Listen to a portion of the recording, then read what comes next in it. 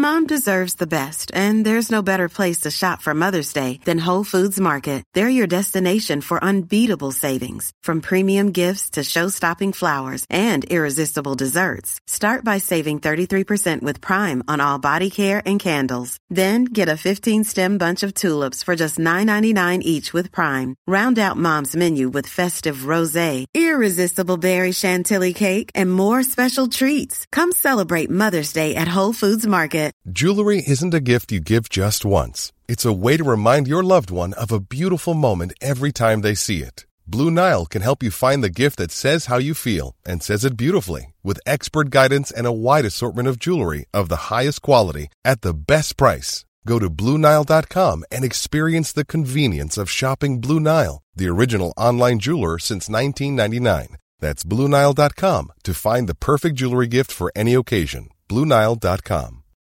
Millions of people have lost weight with personalized plans from Noom. Like Evan, who can't stand salads and still lost 50 pounds. Salads generally for most people are the easy button, right? For me, that wasn't an option. I never really was a salad guy. That's just not who I am. But Noom worked for me. Get your personalized plan today at Noom.com. Real Noom user compensated to provide their story. In 4 weeks, the typical Noom user can expect to lose 1 to 2 pounds per week. Individual results may vary.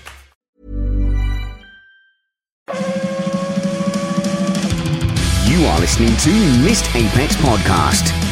We live F1. I'm your host, Matt Trumpet, and we have twin towers of Titanic tech to entertain you this week in an ASMR fashion. First up, we have that storied denizen of the tech deep, Matthew Summerfield, aka Summers F1, technical editor at motorsport.com, who has surfaced long enough to spout some F1 wisdom our way. And later, engineer extraordinaire Kyle Power, tamer of electrons, will also be joining us to peek behind the curtain at some of F1's most tempting forbidden fruit. But before we get started, I have to remind you, we are an independent podcast produced in the podcasting shed with the kind permission of our better halves. We aim to bring you a race review before your Monday morning commute. We might be wrong, but we're first.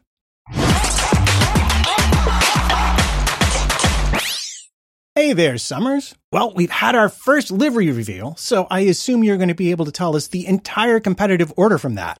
Yeah, that livery reveal of a 2022 car with some bits that are from 2022, some bits that are a bit funky and perhaps are out of, I don't know, the back of a shed somewhere. And obviously that gives us absolutely nowhere to go with the Haas car. And hopefully we get some more indication from the other launches that we've got coming up. Although, as I've mentioned, I don't think that will be the Red Bull one either. So your guess is as good as mine. Yes, well, we will see. I think Aston may have promised us a real car at their launch. But, and we've talked about it on the show too. The favorite game of the people designing the car is messing up all the important details before they give the thing to the marketing people to put the livery on it, right? Well, yeah, you don't want to give away all your secrets before you get to testing, do you? No, you don't. So instead, you know what I'd like to start with? That thing that I know is more important than anything else to aerodynamics. The side pods. Well, it's close. It's kind of close, I guess. That's a little in-joke, because obviously I can't tell you how many times Summers has explained to me the only important thing is the floor. But not that the side pods don't matter. But we had a discussion, and I remain, maybe just because it's the main visual differentiator between the cars, we had a discussion about the Ferrari and the Red Bull, and you corrected me. So I'm going to ask you now, once and for all, if we're talking about the side pod concepts, if I'm talking about Red Bull, that is a downwash concept. And if we're talking about Ferrari, that is an inwash concept. Have I remembered it correctly? You've remembered it correctly, yes. Excellent. So now the fun begins, because I'm going to ask you to ignore the 1024 shades of gray you normally see in these things. And what I want to do is understand how the other cars fall into sort of those two basic ideas of what's happening with the air over the top of the car. Now, I know that cooling is very important, but I don't want to worry about that right now. I just want to say, if I'm talking about Haas, is that an inwash or a downwash? Generally speaking, I accept that there will be things that are bits of both?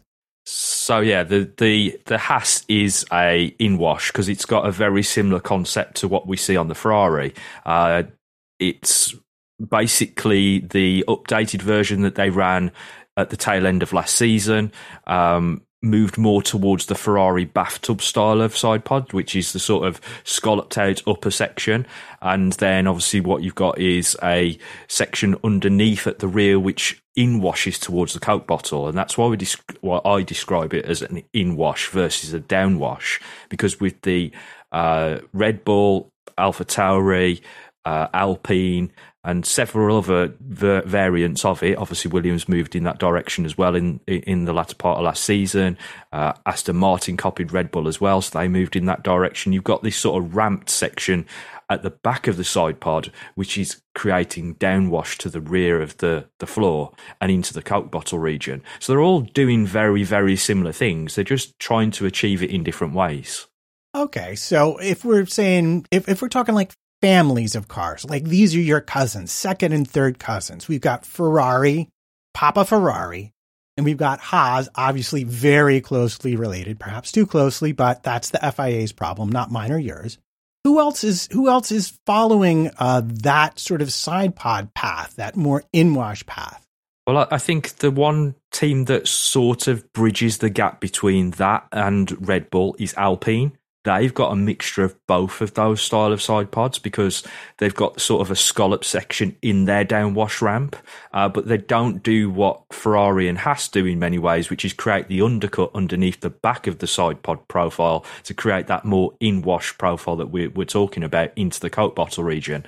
But as I say, all of these sort of concepts are very similar in as much as that they're doing very much the same role. They're just trying to perform it in different ways. It's, if you remember the sort of thing that we had with the Coanda style exhaust back in 2012, right? You know, everybody had a different way of achieving what was essentially the same net goal, which is to get the exhaust gases at that particular time frame and the airflow moving around the side pod to do what they were looking to do and get the airflow moving into that Coke bottle region and obviously help the diffuser performance. And obviously all of the teams are very much looking to do that and also trying to do that in a way in which that they can harness with the floor architecture that they've got and also the engine cover.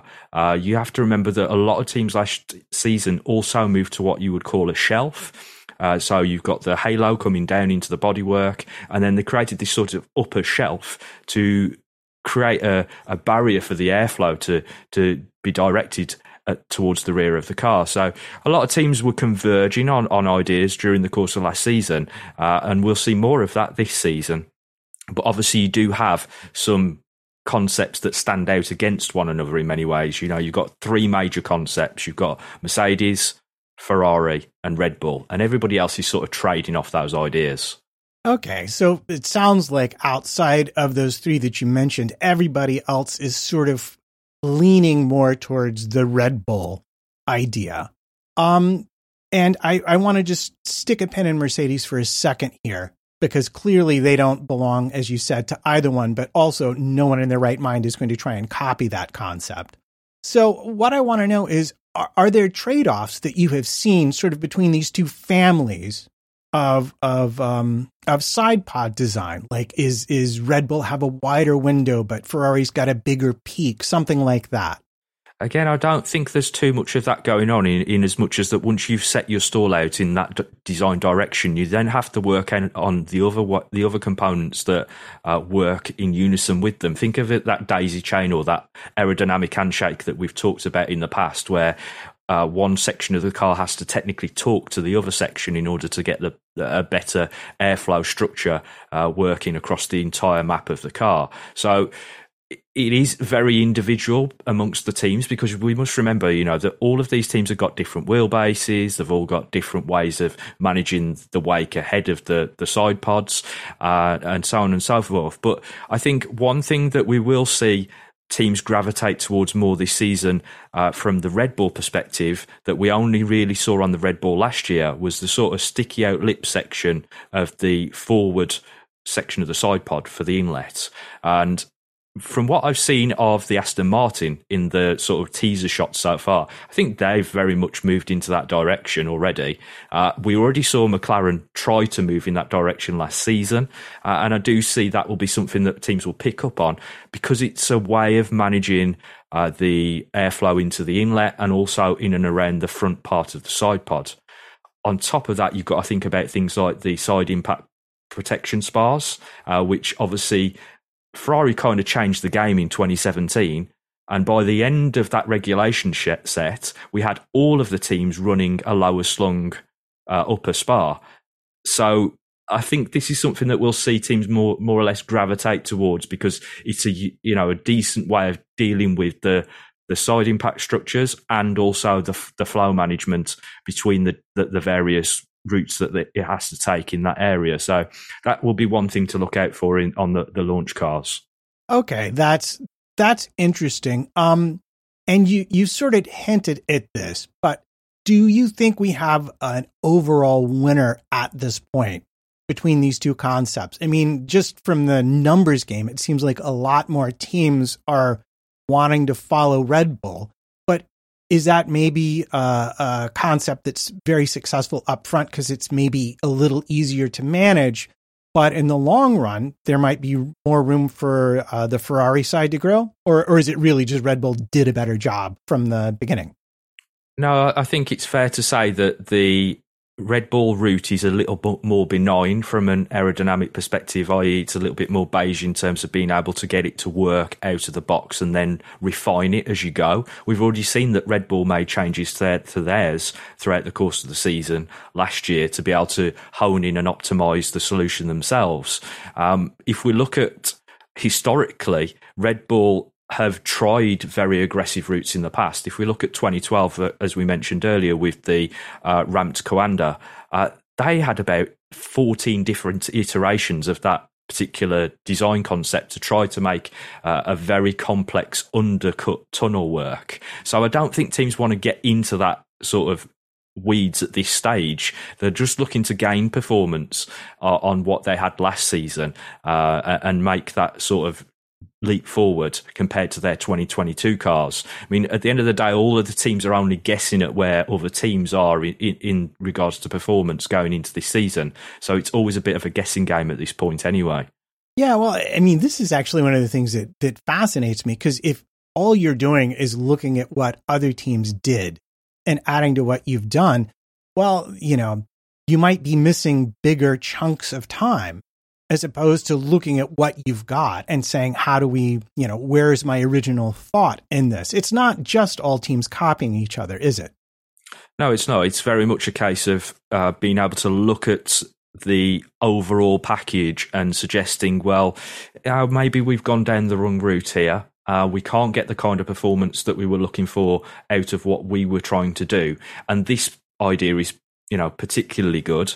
Let's run the numbers on it and see if there's a reason to make the swap. I mean, the biggest change out of all the teams last season, perhaps, was the Aston Martin design, because they changed completely their concept from what they started the season out at and then moved into the Red Bull style design. I mean, it was almost a carbon copy in many ways. And I think we'll see more of that this season as things develop. All these teams are looking at one another to try to optimize their not only their own packages, but also try to make large gains on the rest of the field. So it's just a development race at the end of the day, isn't it? There's always going to be thousandths of a second found by just the most tiniest of changes. All right, so I'm reasonably satisfied with that. Let me ask you, where does the Mercedes concept belong family-wise? I mean, we've got downwash, we've got inwash. How would you characterize that massive expanse of unprotected floor? Well, the White thing wash? with the wash out? I don't know. The thing with the Mercedes design is they tried to continue down the route that they used throughout the course of the previous regulation set, as obviously you would expect. But the other teams have obviously decided to move in a more different route for one reason or another. Now, I don't think Mercedes got too much wrong in many ways with the design of their side pods. And I still think that there's room for them to make progress there. The bulk of their problems weren't actually related to the design of the side pods. It was an exterior force involving the floor and all of that sort of stuff. So we're not talking specifically about the side pod design. One thing that I think gets a little bit lost in the whole side pod situation, and I know we weren't talking about cooling, but Mercedes started down a route about 7 or 8 years ago that others have started to now follow, and that is the recessed radiator situation.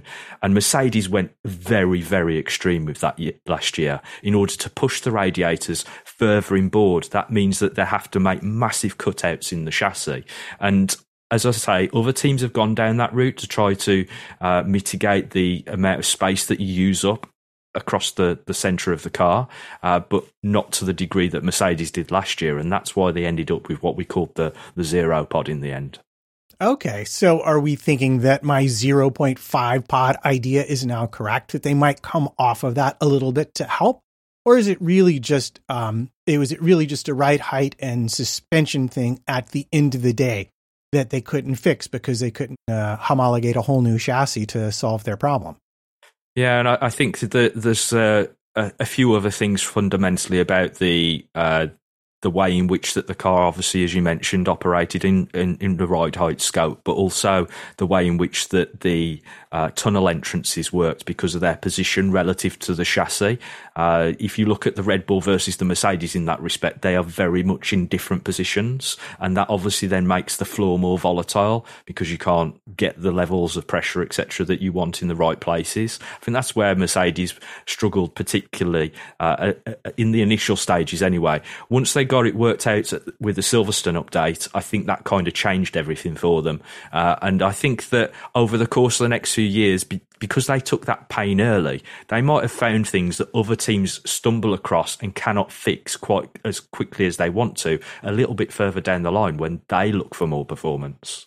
Okay, so I'm going to ask then, because we're talking about updates. One of the things that I notice is that there seem to be two major schools of thought on updates in the first season. There were people who worked very hard on very big packages and figured they'd bring them a couple of times in the season. And then there were sort of those people who showed up with like a smaller update, but more regularly. Like I'm thinking particularly of Alpine, which I don't know where they found the money or time to bring something to every race, but it seems like they pretty much did. So it seems like to me the teams who brought regular, smaller updates actually did better last season. Do you agree with that observation? And do you expect that to continue as the team's understanding of these regulations mature? Yeah, I mean, I think you're completely right there. There were two schools of thought, and as you mentioned, Alpine were very much on the side of the fence of bringing little but often. They had a new update, even if it was small, at every race up until I think it was 3/4 of the way through the season, and that's when their development started to tail off, and obviously they'd sort of wound out of development of last year's car and had already started on this year's car a little bit ahead of that anyway. And I do feel that they had perhaps the right approach in many ways, because not only are you then adding and optimizing on a smaller basis, so if you've got something wrong, you've got it wrong small, not big, like some teams were. You're also in a situation where you can bring updates that have more meaning at certain types of tracks. You know, we talk about high, medium and low downforce circuits, but traditionally, there are other kind of circuits on the calendar that just stick out and require something a little bit extra. And I think that's one thing that we missed out on this year compared to in previous years. If you think of what we would normally call the Monza spec rear wings, we didn't really get that in 2022, because the teams were so needing to rely on their resources, and obviously the cost cap having its implications, that they had to kind of manage things in a very different way. that's why, as you mentioned, I think Alpine perhaps did exceptionally well to stay where they did under the budget cap and using the amount of resource they did. But again, that's where we'll start to see these trade-offs happen over the course of the next few years as things mature in terms of the way in which teams lose and gain percentages on the aero side of things on the wind tunnel and CFD. And also, obviously, then they work their way through the cost cap. It's all a balancing act at the end of the day. It is all trade-offs. So with that said, and sort of brought back up to speed on what the teams are up to, I'd like to talk a little bit about what you think the new rules, because there are several new rules, and I'd like to sort of go over them generally. How do you think that's going to impact the different teams? And we're going to start with what is the hottest take you will ever hear on a technical show, which is that the raising of the floor edge and the diffuser throat and the restrictions on the plank, which came into being at the summer break, were nothing but a huge giveaway to Mercedes because they were so far behind. I do think that obviously it has probably favoured the Silver team a little bit more than some of the others. It didn't hurt Red Bull as much as many thought it would. It hurt Ferrari a lot.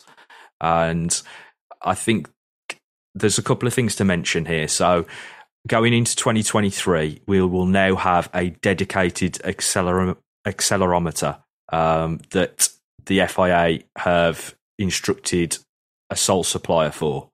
And that will be measured to be able to allow the governing body to stay on top of the aerodynamic oscillation metric. Yes, you heard it. An AOM.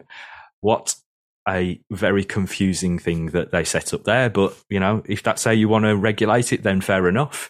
And as you mentioned, we've also got changes to the floor and the floor edge. Yes, I hereby nominate, we call it the bouncy brain metric. Yeah, that works for me. I don't think, having had the experience of seeing all of these sort of regulations play out over the course of as many years as I have now, that the impact will be anything but tiny in terms of performance. Okay. Because what was talked about is that the teams would lose up to half a second because of this floor edge raise.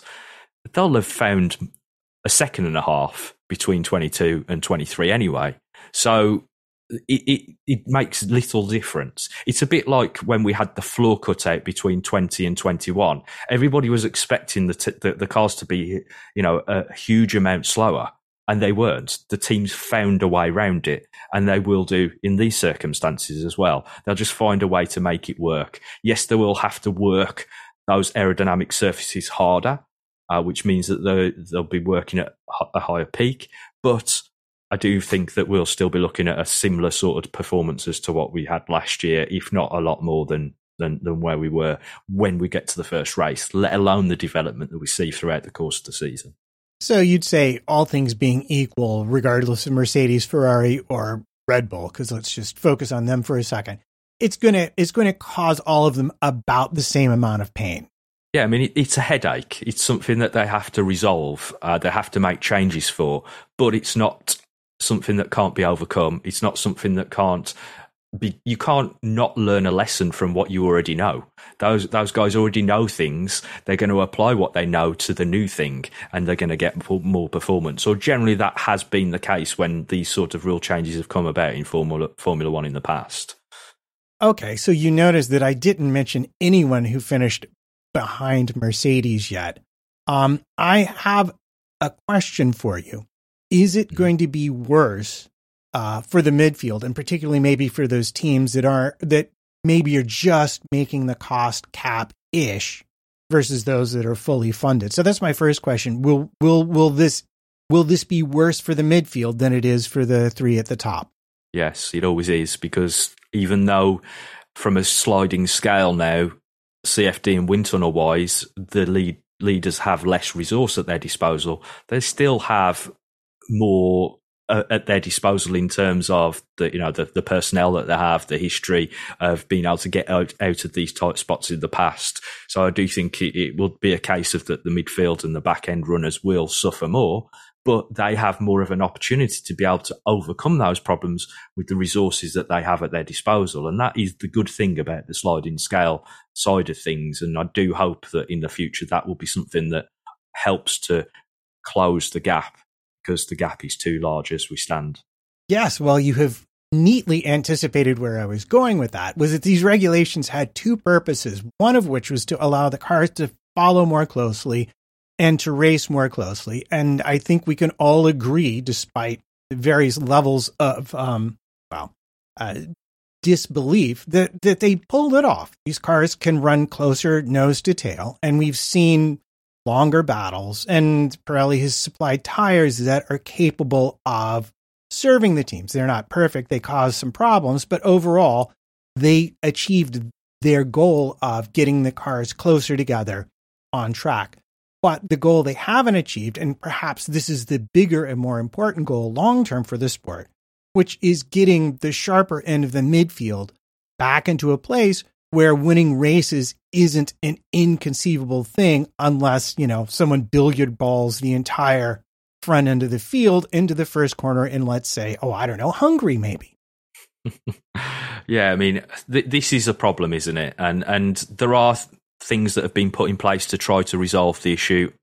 I don't think the measures were quite aggressive enough, but unfortunately, when you have the teams also involved in making decisions, you're going to have them push back on the decisions that are being made. Unfortunately, that's where we currently are with Formula One, is that the teams have too much power over the governing of the sport. As I say, I do think that will resolve itself over a certain amount of time. I do think that also the FIA have done something quite interesting in terms of helping the drivers when they are in wheel-to-wheel battles this season, which is another rule change, which is the increase in the size of the wing mirrors. And I do think that was a good move that they made during the course of last season to try to help. Also, you mentioned Pirelli. And Pirelli are also bringing new tyres for this year. So we're going to have a set of tyres that should produce less understeer, which is something that all of the teams and the drivers complained about last season. So hopefully that will also help in terms of improving the wheel-to-wheel action, because obviously, we should have cars that can race each other a little bit more easily without understeering off the planet. And obviously, we've obviously got a couple of other rules that have changed along the way. But I think fundamentally what we've got this season coming is perhaps the first time in a long time where we haven't had huge and significant rule changes in a knee-jerk reaction to a set of rule changes, which Formula One has a tendency to do when it introduces something as large scale as we've had in 2022.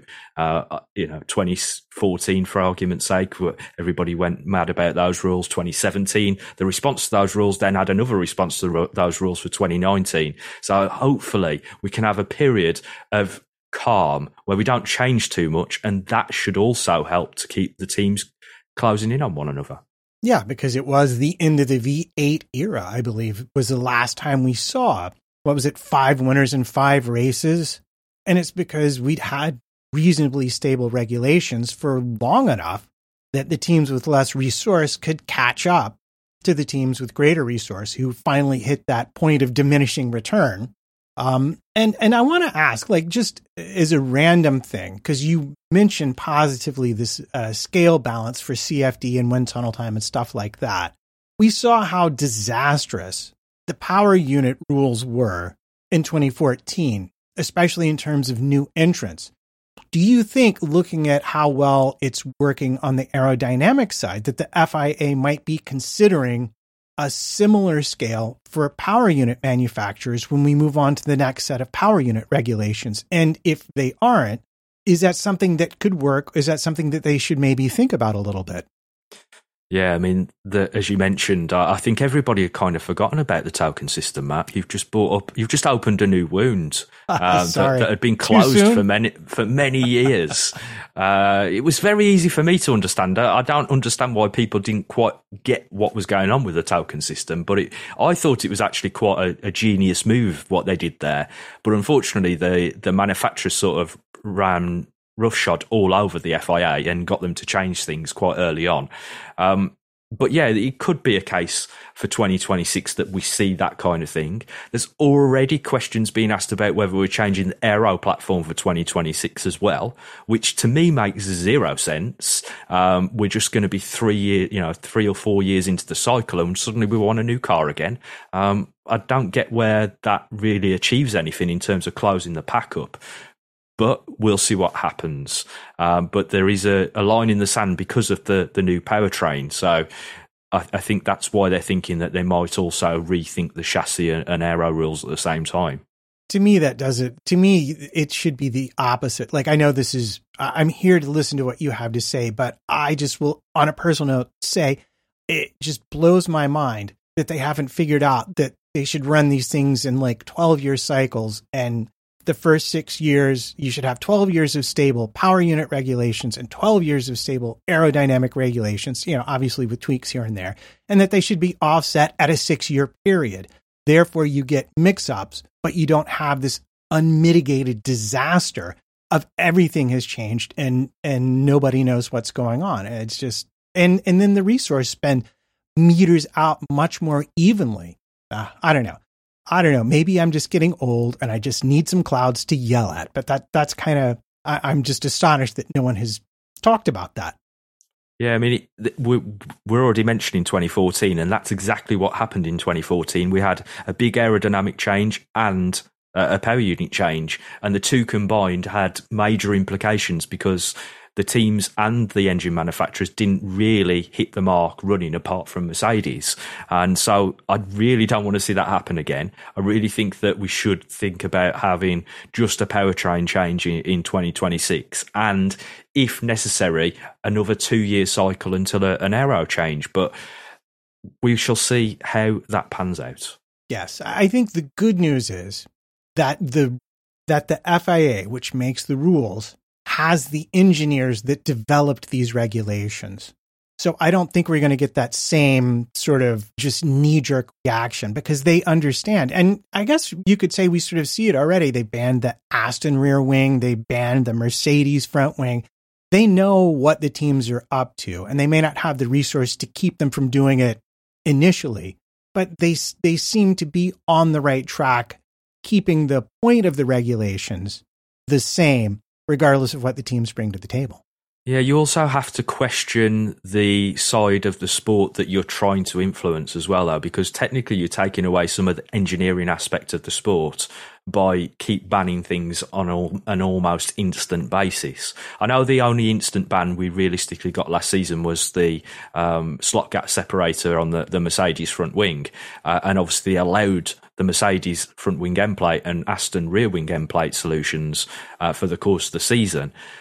But are we in danger of making a sport that is almost a spec series and solely about entertainment and taking away some of the engineering side of things by being over-regulated?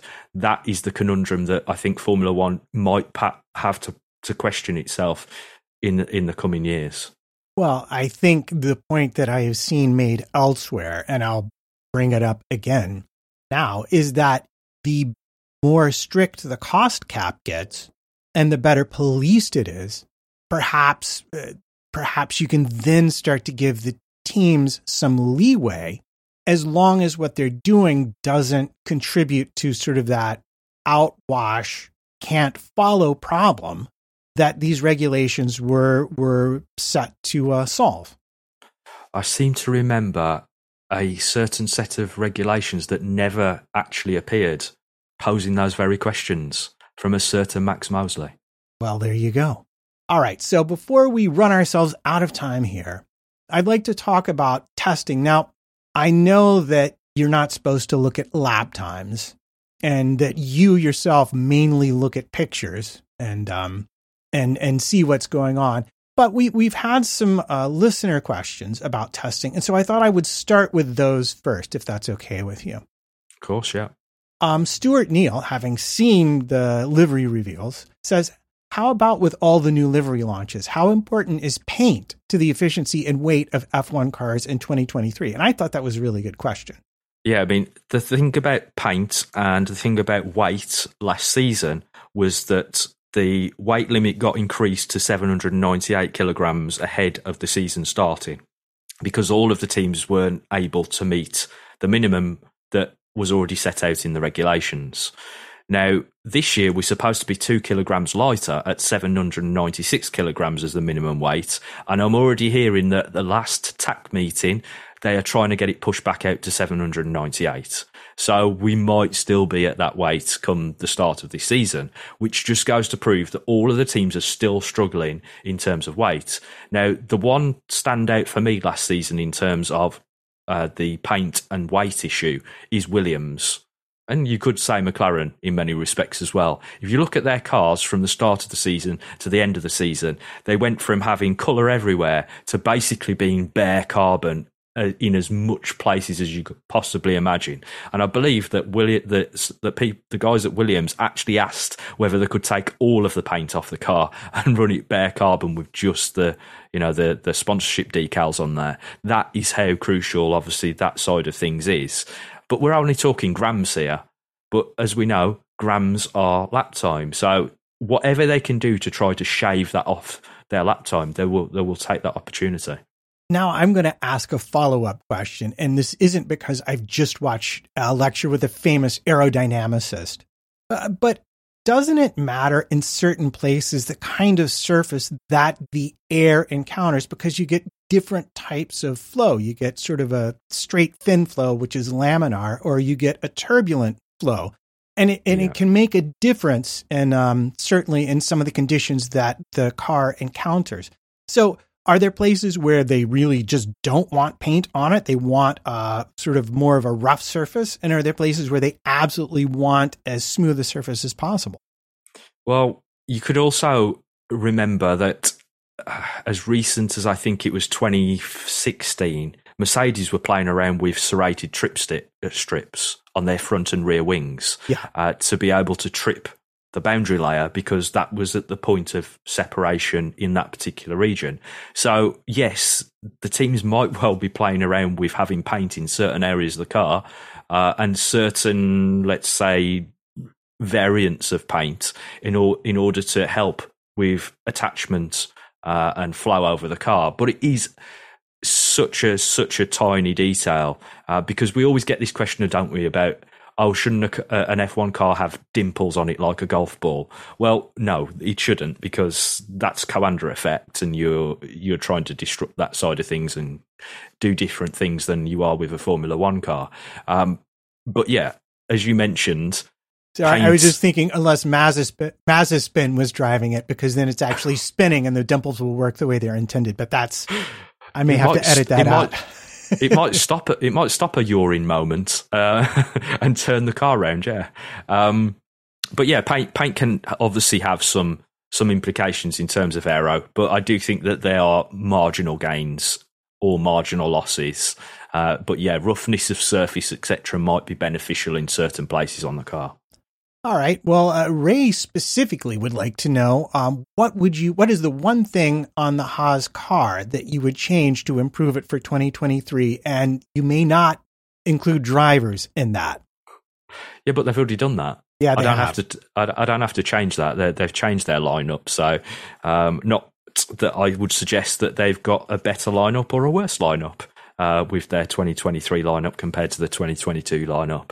I would never roll in on Nico Hülkenberg versus Mick Schumacher. What would I change? That's such a difficult one, because the Haas car is underdeveloped if you compare it to many of its rivals, because of the loss. They don't have the money in comparison to their rivals. They don't have the ability to bring the updates that their rivals do.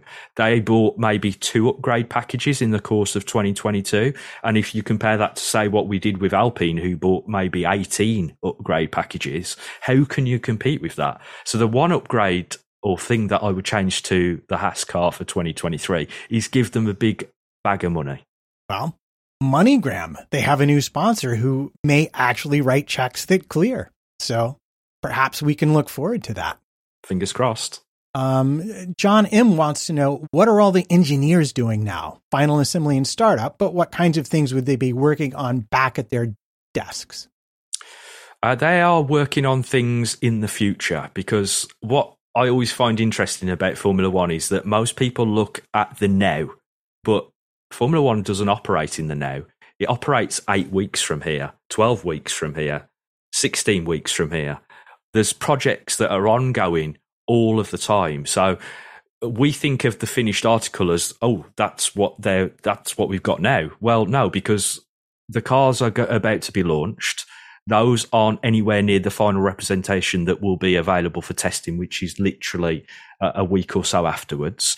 The first race is then a week after that. So you have to have a step in each package on the way to be able to increase the performance between what you start with to where you are at the first race. And then obviously it's just a foot race from there onwards in terms of development. So don't look at Formula One design as linear, because what you're looking at now is not what the teams are working on now. They're working into the future. So it's kind of like looking at the stars. You're seeing light from thousands and tens of thousands of years ago. When we see a car on track, we're looking at engineers' design from 6, 8, 12, 16 weeks ago sometimes. That's right, yeah, because that's just how they have to operate, especially when you think about logistics, another thing that people overlook. Because if it's a flyaway race, or how do those parts get shipped? Well, there's a time frame, isn't there? So those parts have already been made, 6 weeks ago, before they got onto the freight to be shipped halfway around the world. So it's a shell game that's hidden behind the rest of everything else. So I know exactly what they're doing, John. I'll tell you, the people responsible for the production of the most fiddly parts of the car are ignoring daily emails from the logistics manager about exactly when they can put it in a box and send it to Bahrain, because that's where it's got to go. Yes, most definitely. Oh, all right. And we have one more question from Padrock, which cleverly is disguised as two entirely different questions. Don't know where they got that format from. First of all, given that the team mostly had porpoising under control by the end of last year, are the rule tweaks brought in for this year unnecessary now? I don't think so. I think what the FIA did in the middle of the season kind of stopped a lot of what the teams were attempting to do to resolve problems that were causing even more problems. So what they did was essentially rein the teams in and take them on a leash and resolve that problem before we even got there. I don't think they're unnecessary at all. But as I mentioned earlier, I think whatever the FIA thought that these new regulations, i.e. the floor and the throat, etc., would do in terms of performance, will have already been gained back by the teams anyway. So it is kind of irrelevant in that respect. Yeah, if I can add on to that, I think those regulations came about to keep the teams from getting themselves into a place where they would be bouncing the drivers up and down unmanageably. In the past, we've seen clever and more clever and more clever till it breaks and almost kills the driver. And I think they just said, okay, we're gonna raise that basement a little bit so it no longer floods. And however much advantage the teams want to take, we're not going to see that same level of violence inflicted upon the driver's body. Yeah, I'd run with that. Secondly, he asks, in a weird variation of the question I asked earlier, given that we now have a budget cap in place, what's the point of a testing ban? And I'm going to ask you, what is the point of a testing ban if there's also a budget cap, aside from the fact that we know that the bigger teams can hire better accountants and be more clever, so it probably will still advantage them more. But assuming a level playing field, is there a point to a testing ban now that the actual money you can spend has been restricted? Yeah, I just think it prohibits the teams from making parts that are full scale and just testing things for testing things' sake, which is what used to happen back in the 80s, 90s, when you had full-blown test teams and things were flown around the world unnecessarily and all of that sort of thing. And I get where Padrock is coming from in terms of, well, you've reined them in by saying that you can only spend so much money. But we already know that there are ways around spending money in Formula One. So we have to get those regulations a bit more rigid in many respects to prohibit those sorts of things. But I'm not sure that testing is really the way to go. And I know that there's already talks of 2026 onwards, or maybe a little bit further into the future, that they're trying to stop wind tunnel usage as well. You know, that's one other area where teams spend an inordinate amount of money is on wind tunnel testing. So they're trying to obviously get to a point where we go CFD only and test full scale parts on cars rather than having that interim wind tunnel usage. But again, I'm not convinced that that's the right direction to go, but it is something that is being discussed at least. Yeah, well, you would always want to look at that for what is the most efficient way. And it seems like to me, because the wind tunnel ban's been around for a while in terms of discussion, I think. It isn't the newest of things. But the problem is teams all use the different corners of CFD, wind tunnel, track testing, and simulation in different ways. So you need to have a compromise that teams can use the way that works best for them. Yeah, I mean, that's always going to be the problem, especially as you've already mentioned, with the more well-funded teams already have a massive head start on those below them in that respect as well, because for decades they've been ahead in that respect, and so they've already spent the money to get to where they've got to, and now everybody else has to spend more money to catch them up, and it's a bit of a meeting in the middle scenario. I'm still not convinced that, as I say, a total wind tunnel ban is necessary. I think what will actually happen, because obviously Formula One always goes for somewhere in the middle, is we will see a massive cutback in the amount of tunnel time that can be used in comparison to CFD. And that will be the middle ground that will be found in order to placate whoever is looking to ban wind tunnels. All right, so I'm going to wrap this up with Summer's crystal ball. Who are we betting on to do what at, not so much at testing, but what do you see? What do you see happening at the beginning of the season? Is it going to be kind of like we ended? Is anyone going to make a step? Where do you, like, your just general sense of things? I'm not going to hold you to these predictions. Yeah, don't come back to me in 12 months' time and say, oh, look how wrong you were. I do think that Red Bull will go into the season with an advantage once again, because obviously they've worked, their car was superior to everybody else's in every single facet of the design side of things. And obviously they're also in a position now where they're going to have a tyre that works for their particular number one driver, that it didn't work last year, and so they'll be able to dial the car in and around that as well. Where I do think that they may come a little bit more unstuck is because of the penalties that they have accrued in terms of CFD and wind tunnel because of the cost cap breach, and so that should technically allow Ferrari and Mercedes to make some ground on them in that particular period in the first 6 months of the next section of wind tunnel and CFD time. I think Alpine are going to do a good job again. They finished out the season well. They developed the car well last season. In terms of the rest of them, well, it's just a game of hopscotch between them, really, as to who falls where. But I do think that we might be in for some better racing throughout the course of next season at the front end of the pack. And then there's going to be a bit of a detachment once more until the other guys really start to catch up to that pack again. Excellent. Well, thank you so much. Before you go, tell us real quick, where can we find you and what are you up to? You can find me on Twitter, as usual, which is Summers F1. Obviously, my work going out on motorsport and autosport. And obviously, all I do is play golf aside from that. So there we go. Go read Summer's golf blog. He's up to some interesting and much more technical stuff than you might think. Mom deserves the best, and there's no better place to shop for Mother's Day than Whole Foods Market. They're your destination for unbeatable savings, from premium gifts to show-stopping flowers and irresistible desserts. Start by saving 33% with Prime on all body care and candles. Then get a 15-stem bunch of tulips for just $9.99 each with Prime. Round out Mom's menu with festive rosé, irresistible berry chantilly cake, and more special treats. Come celebrate Mother's Day at Whole Foods Market. When you're ready to pop the question, the last thing you want to do is second-guess the ring. At BlueNile.com, you can design a one-of-a-kind ring with the ease and convenience of shopping online. Choose your diamond and setting. When you find the one, you'll get it delivered right to your door. Go to BlueNile.com and use promo code LISTEN to get $50 off your purchase of $500 or more. That's code LISTEN at BlueNile.com for $50 off your purchase.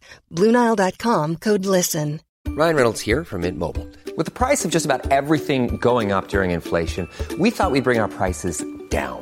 So to help us, we brought in a reverse auctioneer, which is apparently a thing.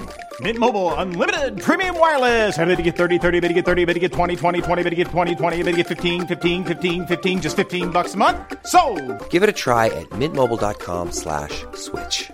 $45 up front for 3 months plus taxes and fees. Promo rate for new customers for limited time. Unlimited more than 40 gigabytes per month. Slows full terms at mintmobile.com.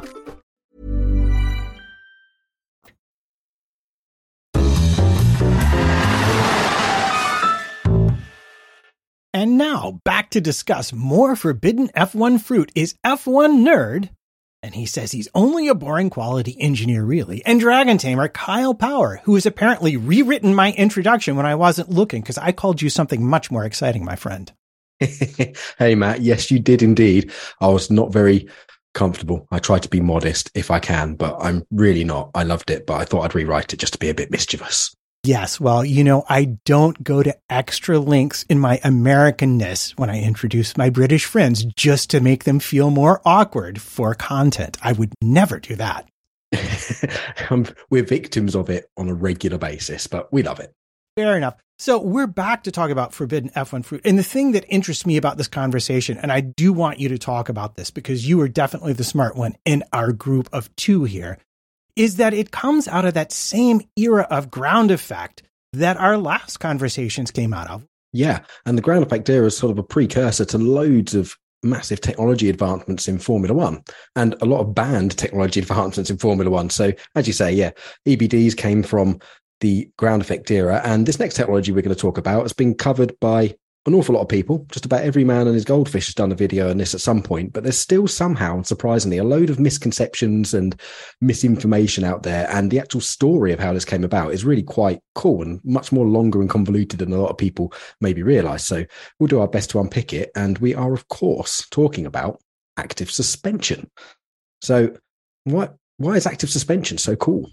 Well, to me, I will give you the very simple answer from a layman's point of view, which is, to me, those cars were the most technologically advanced Formula One cars ever produced. And yes, I'm mindful of all the differentials and the MGUHs and this is and that's and the others, but I don't care. If we're talking about usable road car technology, nothing beats the peak of active ride height control.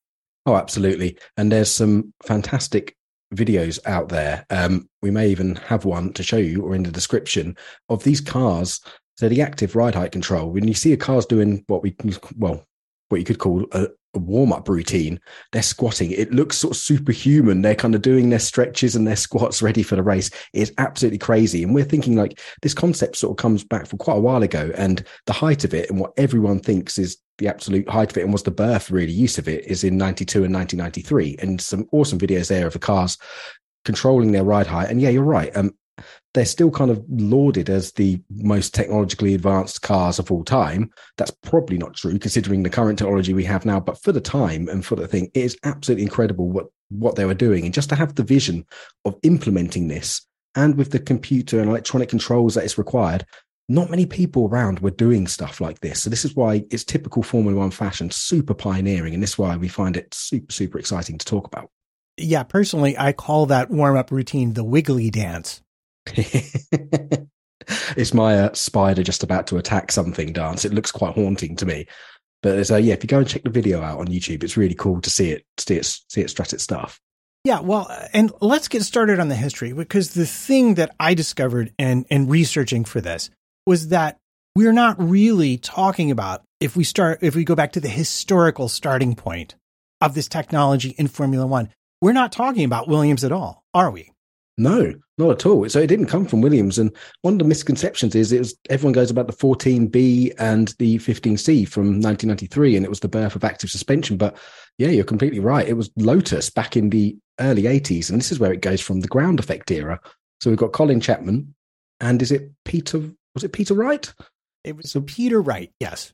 So one of his designers, and they have, obviously it's the ground effect era, and they're having a problem with a strange phenomenon called porpoising and bouncing up and down, and they couldn't maximize their underfloor performance, really. Does that sound familiar to anybody listening to this in recent times? And hence the sort of half the reason why we're talking about this. This has been brought up in recent times. But yes, it was Lotus back in the very early 80s. Yeah, and brought up again, like it was brought up last season as a potential fix. But once again, I think I heard Pat Simmons say that they're thinking about it again. Active aerodynamics, though, I think they're talking more like a DRS kind of thing. We're talking ride height control, aren't we?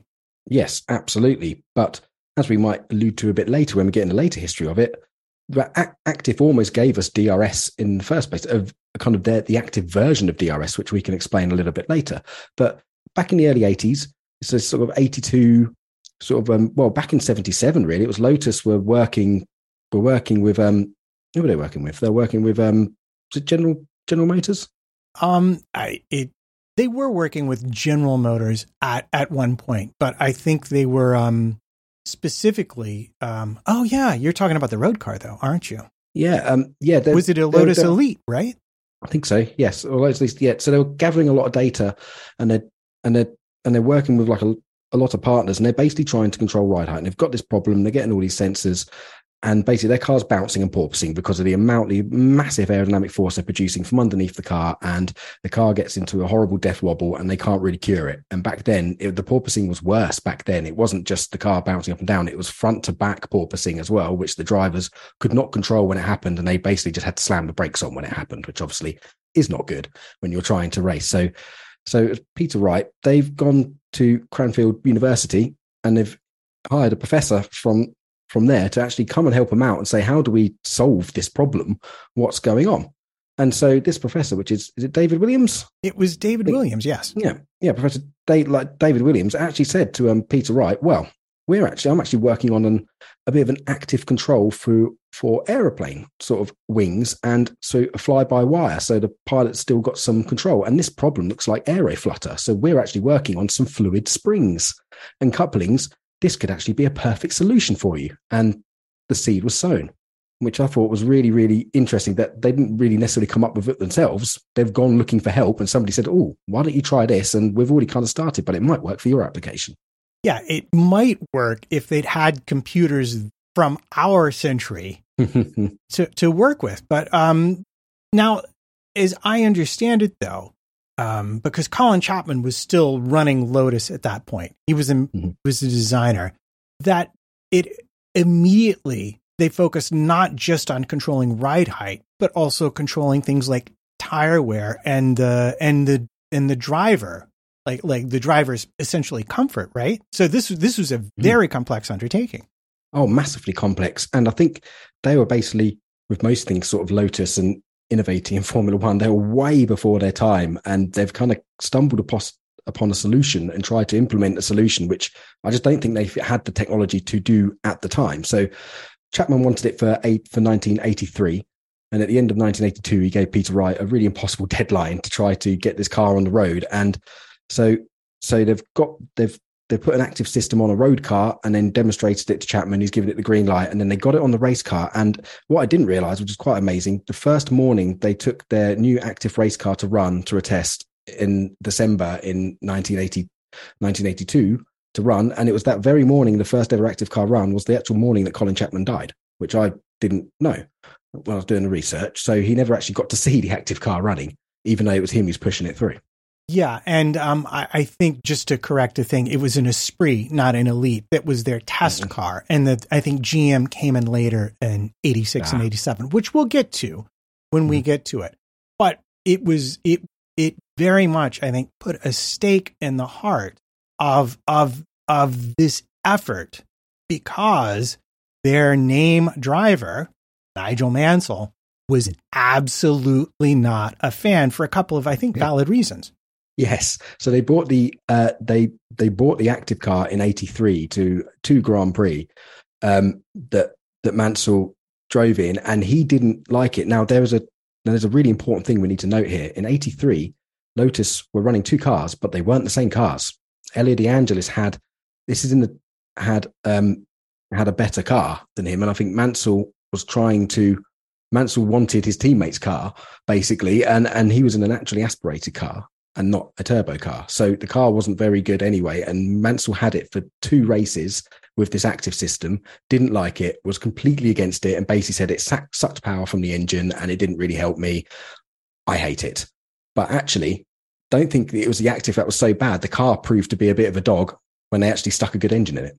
Yeah, well, you left out, it added weight because those control systems that were needed to manage it. And we should probably just say real quick that they were using this essentially in lieu of standard dampers, weren't they? Yeah. So they've tried to go full active. So they've tried to get rid of springs and dampers and just use hydraulics to do the suspension. Now, this is actually way more advanced than what other teams did later on. When people think of active suspension, other teams sort of didn't, which we'll get onto. But Lotus were trying to do the full caboodle. They were trying to get rid of the springs. They were trying to control the ride height, and they were trying to do all of this and program all of this with the very limited computing power they had at the time. So of course there was going to be hiccups. I just think it was far too ambitious, but amazing vision, and amazing that they even tried it. So you would have thought that they found this amazing new system that they'd run it and they'd be constantly running it, but they didn't. They took it back off the car again, and it disappeared until 1987. Yeah, and I got to say, there's a part of me that understands that, because from a weight and performance point of view, I don't think it was possible, because when you talk about power, I mean, you're literally talking about the engine generating enough electrical power to run the computer and the sensors and all the other things that need to be run with electricity.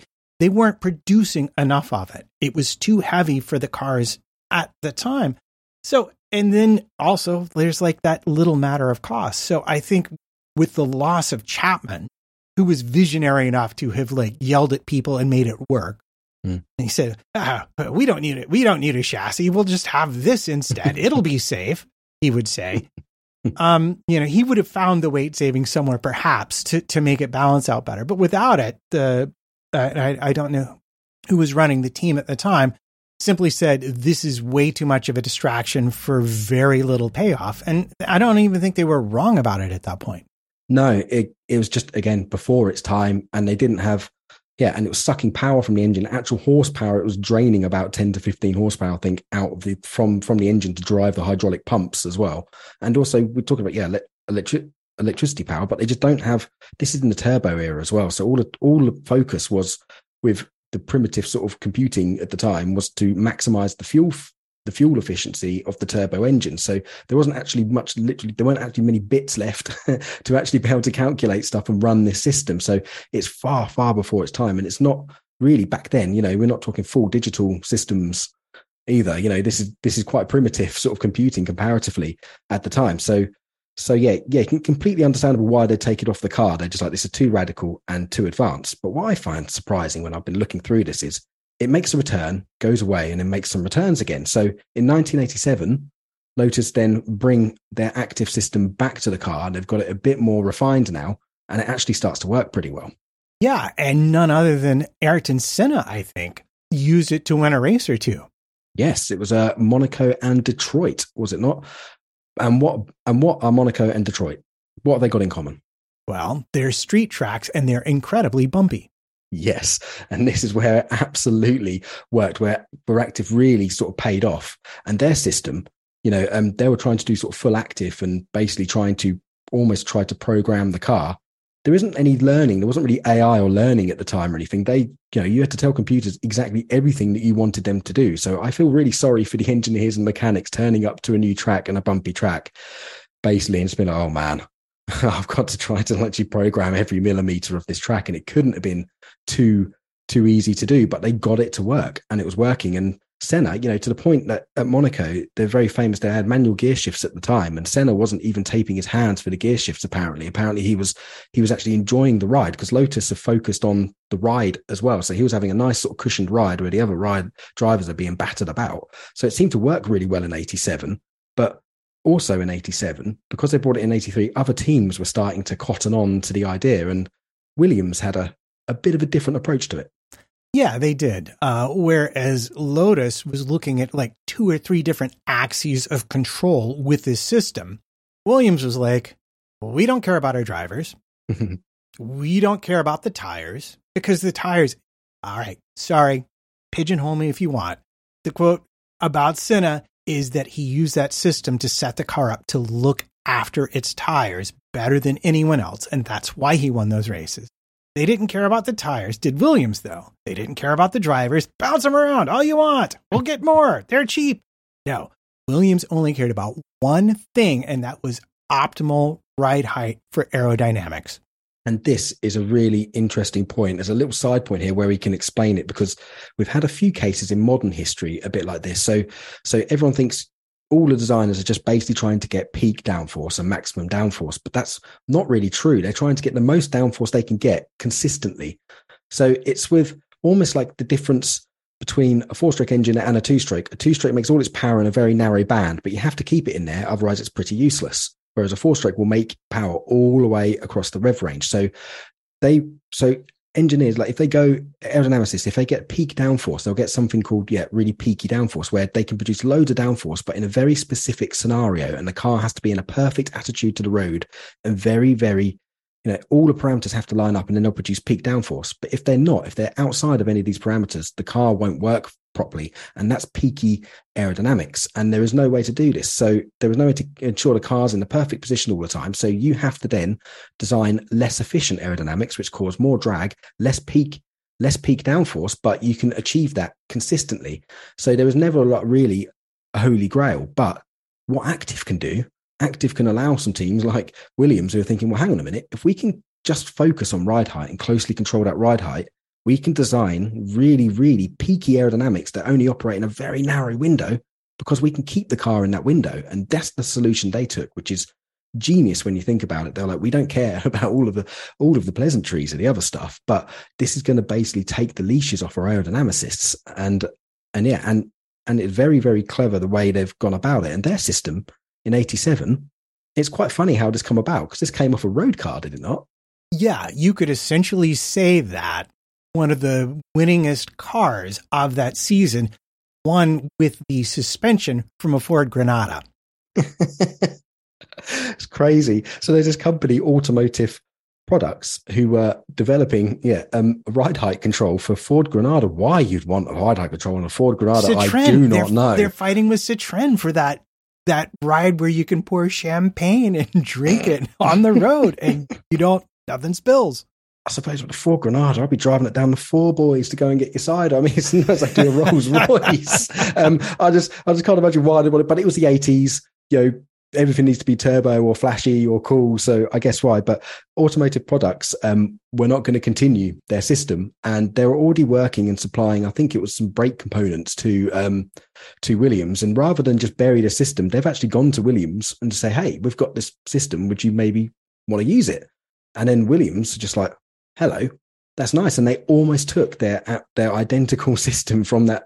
They hardly changed it. It was really simple. There was no computer controls. They've not tried to control all the corners and replace all the springs like Lotus did. The Williams cars, essentially, it sprung.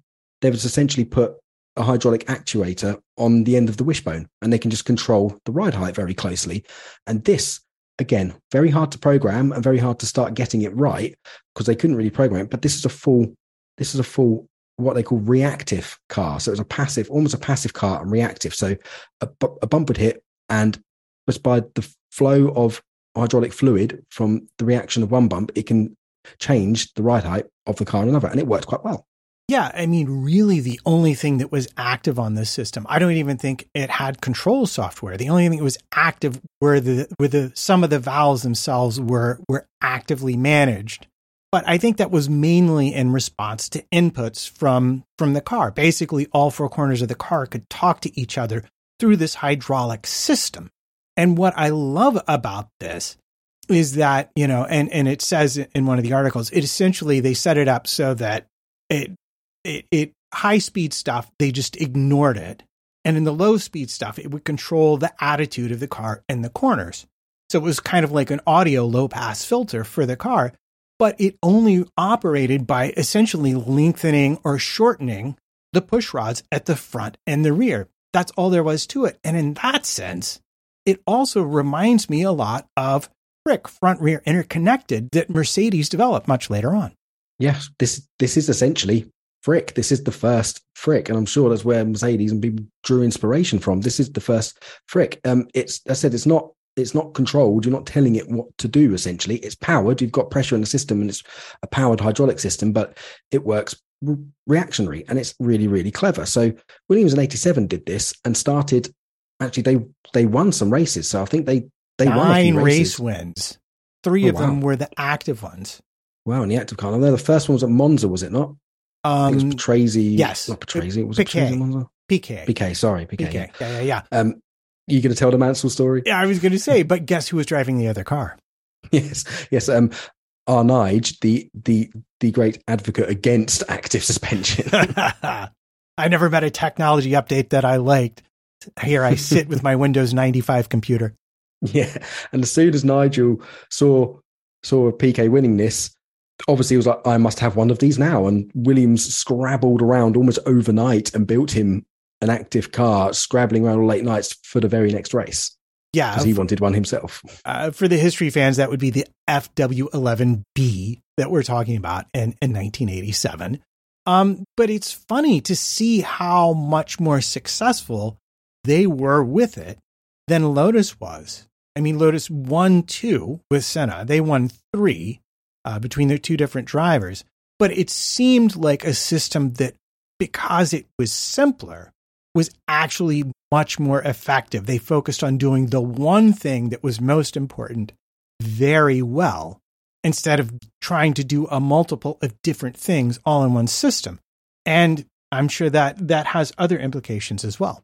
Absolutely. There's a saying in sort of engineering, or when you're sort of designing or trying to make something, and that's an acronym of KISS, which is keep it simple, stupid. So just keep things keep things simple. Stupid, simple. Yeah, so just keep things simple and do them well, and you should be all right. So in '87, Williams have cottoned on, and looks like they've got a really good direction for this. Lotus, amazingly, after doing a lot of the groundwork and the hard work on they're much more advanced, their full active system, amazingly, due to some political and money problems, decide to drop using active suspension for '88, and they drop it until 1991 or 2, I believe, which I find incredible.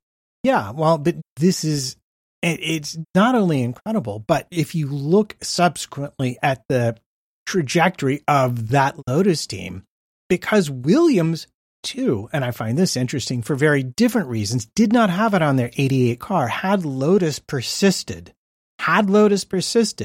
they would have had a Mercedes-like in 2014 advantage with this suspension system that could have brought them sponsors and money to keep going. But instead, it was too expensive, it was too complicated, and it's much cheaper just to build a light car with an engine in it that we can afford. Absolutely. And it's a bit of a travesty there. So, depending on what you read or who you listen to, some people said that could be like the downturn of Lotus and the start of the decline of Lotus. And there's some comments in some articles that said sort of Senna sort of left Lotus and he knew they were dropping active and didn't agree to drop active. But it's the way it goes. Politics and obviously money drive Formula One, and that was the way they went. And it was a shame. But Williams actually did have active on their car for '88, but they made a bit of a gaffe. They managed to gaff it, so because it was quite successful in '87, so they put it on in '88, but then had a major problem with their oil reservoir. And they didn't realize this until the end. So they said the car would work beautifully for 3-4 laps and be absolutely rapid and then get slower. And they didn't know why. And they had a dodgy oil reservoir, which was letting air into the system.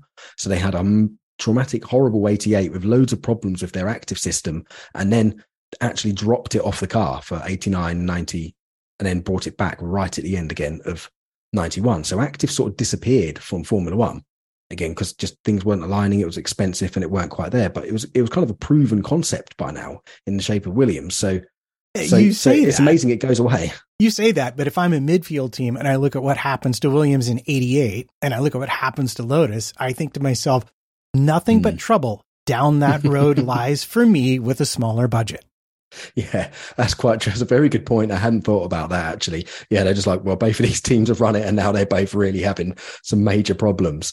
But it's good. So basically it disappears again from Formula One and then comes back again right at the end of 91. But this time Now we're at the end of the 80s and we're in 91. Computer technology has moved on a lot by this point, and now they have the ability to control an awful lot more. But again, Williams take a fairly simplistic approach with their FW. I think it was the FW14 91, which is already really came out in 92. It's 14 for the original 91, and then it was the 14B that they made, and they put the active on right at the end, and actually it works really well. And now actually the FW15, which is the 93 car, was originally scheduled to race in 92. But the FW14B, when they put it on the test track with the active suspension, again, which they're focusing on, and this is when Adrian Newey came into the team as well. So they've got Adrian Newey to repackage everything, and they've basically given him a free license of, we can control the ride height really well. So you can go and chase that peaky goodness sort of your downforce. You can go and you can basically drown yourself into some dirty downforce. So you don't have to care if it's not very controllable or consistent, because we can control the ride height. And they so an Unleashed Adrian Newey produced an amazing aerodynamic package for the car. And the 14B was so successful that they didn't need to run the 15 at all in 92. They brought it in, the FW14B, which everyone thinks is like the father and the sort of birth of active. Well, not everyone, but a lot of people seem to think, if you can go online, and most people laud the 14B as the sort of first active car. And again, this was quite a simple system. They weren't individually controlling. It was a normally sprung car. They still had springs and dampers. They were just controlling the ride height really well again. And just doing it really well. And this time they can control it on much more areas of the car. The big difference is you now have an electronics control unit programmed to take sensor inputs and then dispense correct outputs to the various corners of the car. So it's not like there's a control on each corner of the car. It ran through the ECU, and it was a pretty simple hydraulic system. I think there were 3 control valves and some crossover pipes to run it. But what made it work was Williams cleverly said, well, we want to get into these newfangled computers. And who's better at newfangled computers than people who've just wandered out of a college? And they hired none other than Patty Lowe to write the software.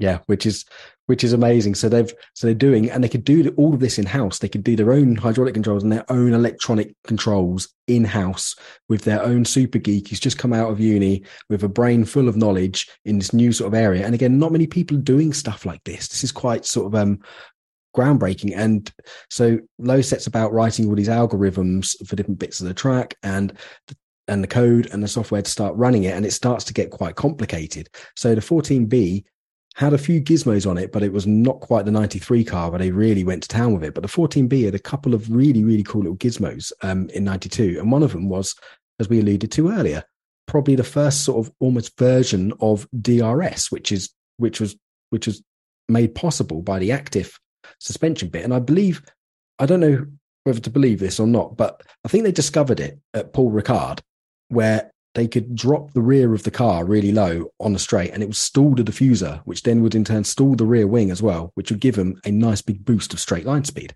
So I think Mansell had a button on his steering wheel. Yeah, I've heard that it was maybe a leak, and they started looking at the telemetry and realized that when the rear was low, they were much faster down the straight, because obviously with the stall you reduce drag. And then they said, well, geez, what if we just did that on purpose every time we were on a straight? And could we put a button on the steering wheel for that? And the answer is yes. In fact, they could do that, and they did do that. And it was one of the reasons that the car was so unbelievably competitive. Yeah, it was amazing. So it was kind of the first DRS push to pass, whatever you want to call it.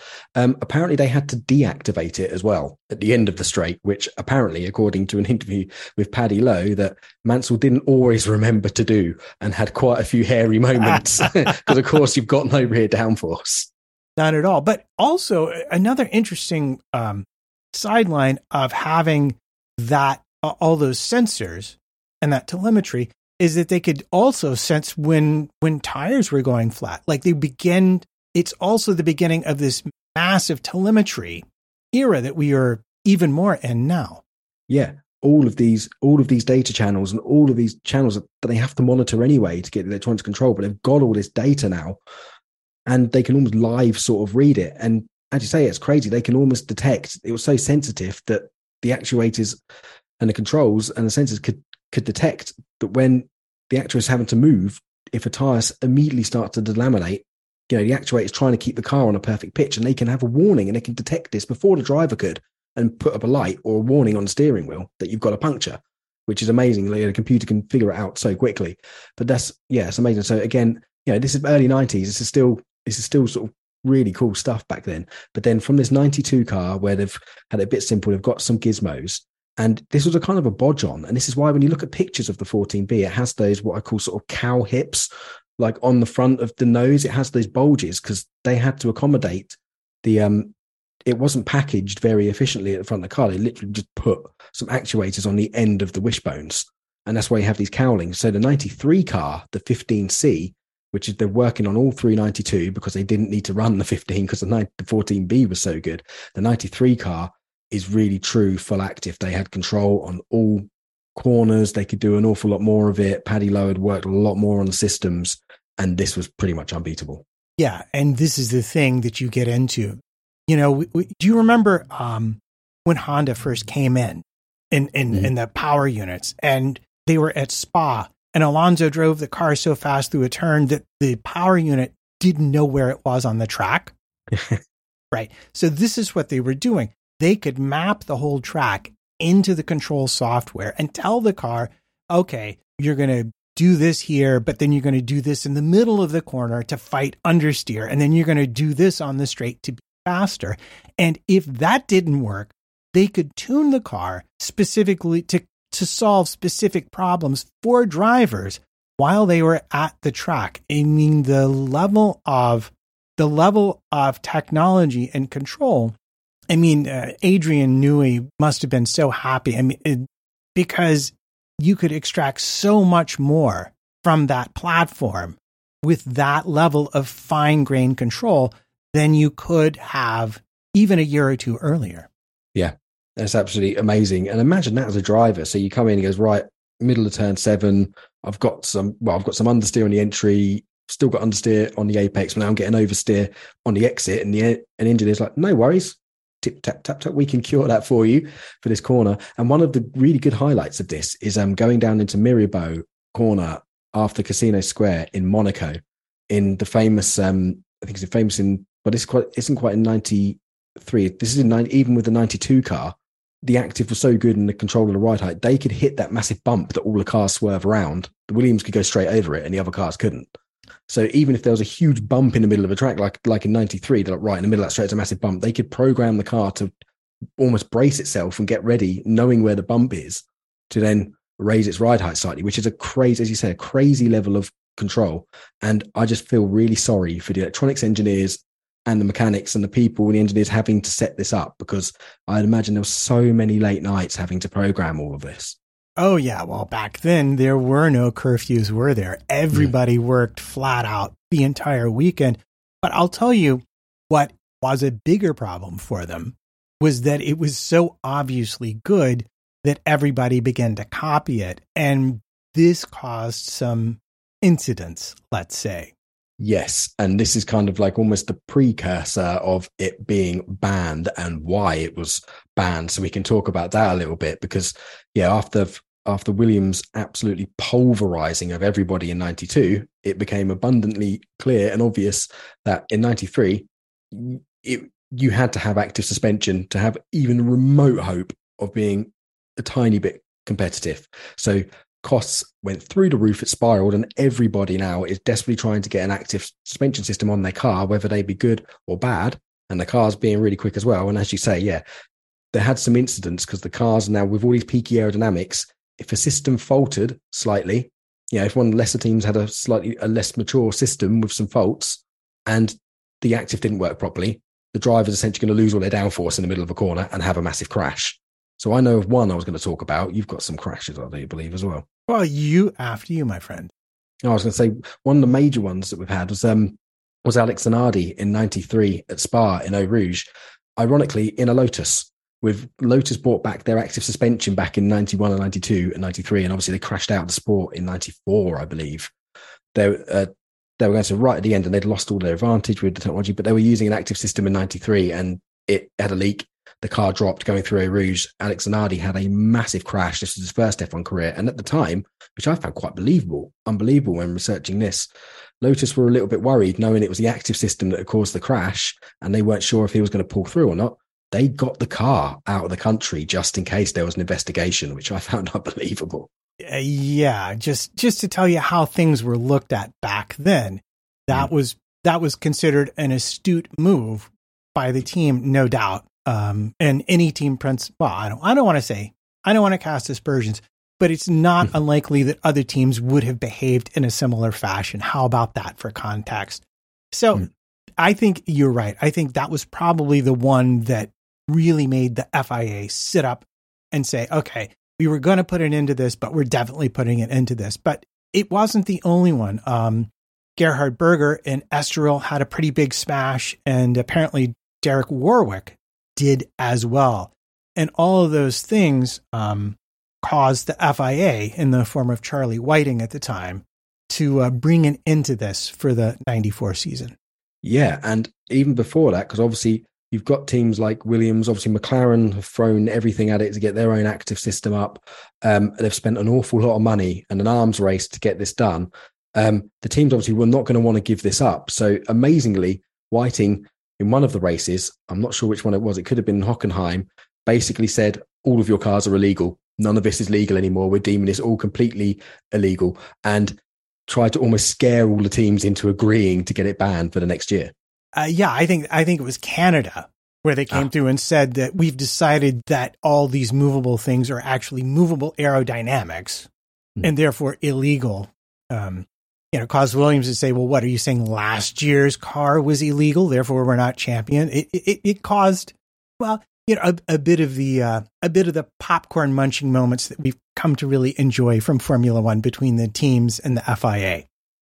Yes, and political games and positioning and stuff like that. So kind of in reality with this, there is not one single reason why they kind of banned it. It's kind of a mixture of all of them, but it always gets brandished in with the big sort of driver aid cull of 1993 at the end, where they considered it part of a driver aid, so they got rid of the traction control. Because at the moment, and again, all of these extra gizmos came as a result of teams trying to get active on their car with the better computer controls, the hydraulic pumps and the motors. They got the semi-automatic, the flappy paddle gearboxes, active differentials, which still stay even today. And all of this is a result of the push initially to get active suspension on the cars, which is quite amazing. So at the end of 93, they want to ban all driver aids. But also, as you say, the cars are getting unpredictable and there's some big crashes happening.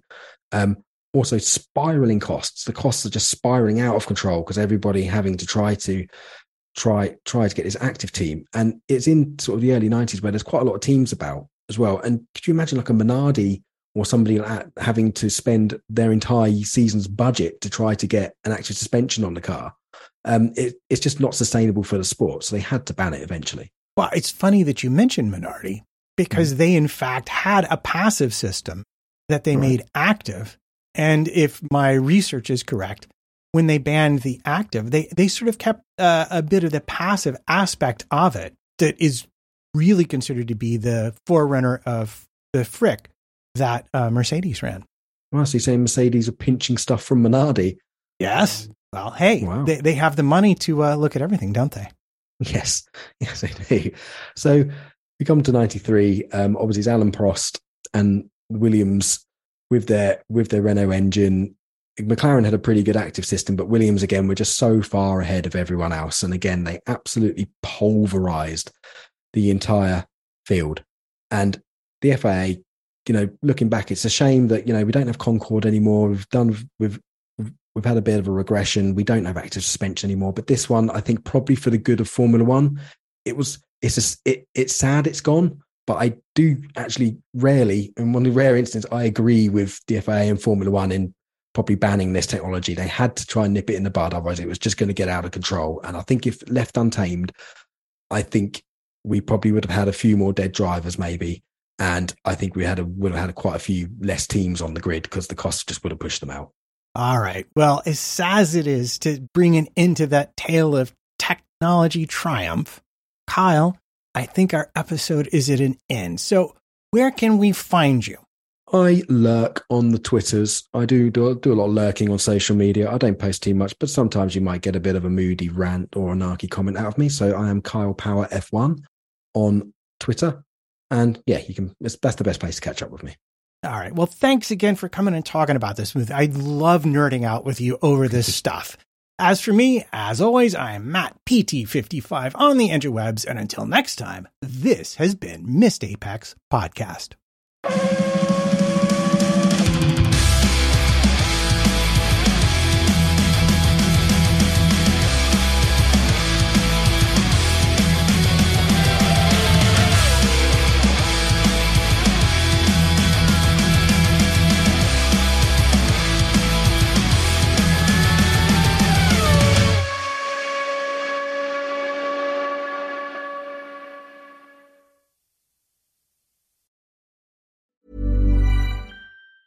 Mom deserves the best, and there's no better place to shop for Mother's Day than Whole Foods Market. They're your destination for unbeatable savings, from premium gifts to show-stopping flowers and irresistible desserts. Start by saving 33% with Prime on all body care and candles. Then get a 15-stem bunch of tulips for just $9.99 each with Prime. Round out Mom's menu with festive rosé, irresistible berry chantilly cake, and more special treats. Come celebrate Mother's Day at Whole Foods Market. Even when we're on a budget, we still deserve nice things.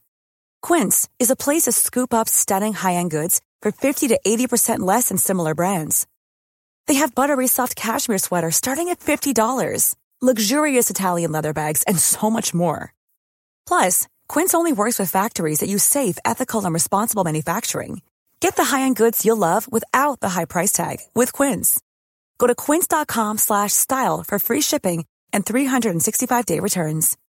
When you need mealtime inspiration, it's worth shopping Kroger, where you'll find over 30,000 mouth-watering choices that excite your inner foodie. And no matter what tasty choice you make, you'll enjoy our everyday low prices, plus extra ways to save, like digital coupons worth over $600 each week. You can also save up to $1 off per gallon at the pump with fuel points. More savings and more inspiring flavors make shopping Kroger worth it every time. Kroger, fresh for everyone. Fuel restrictions apply.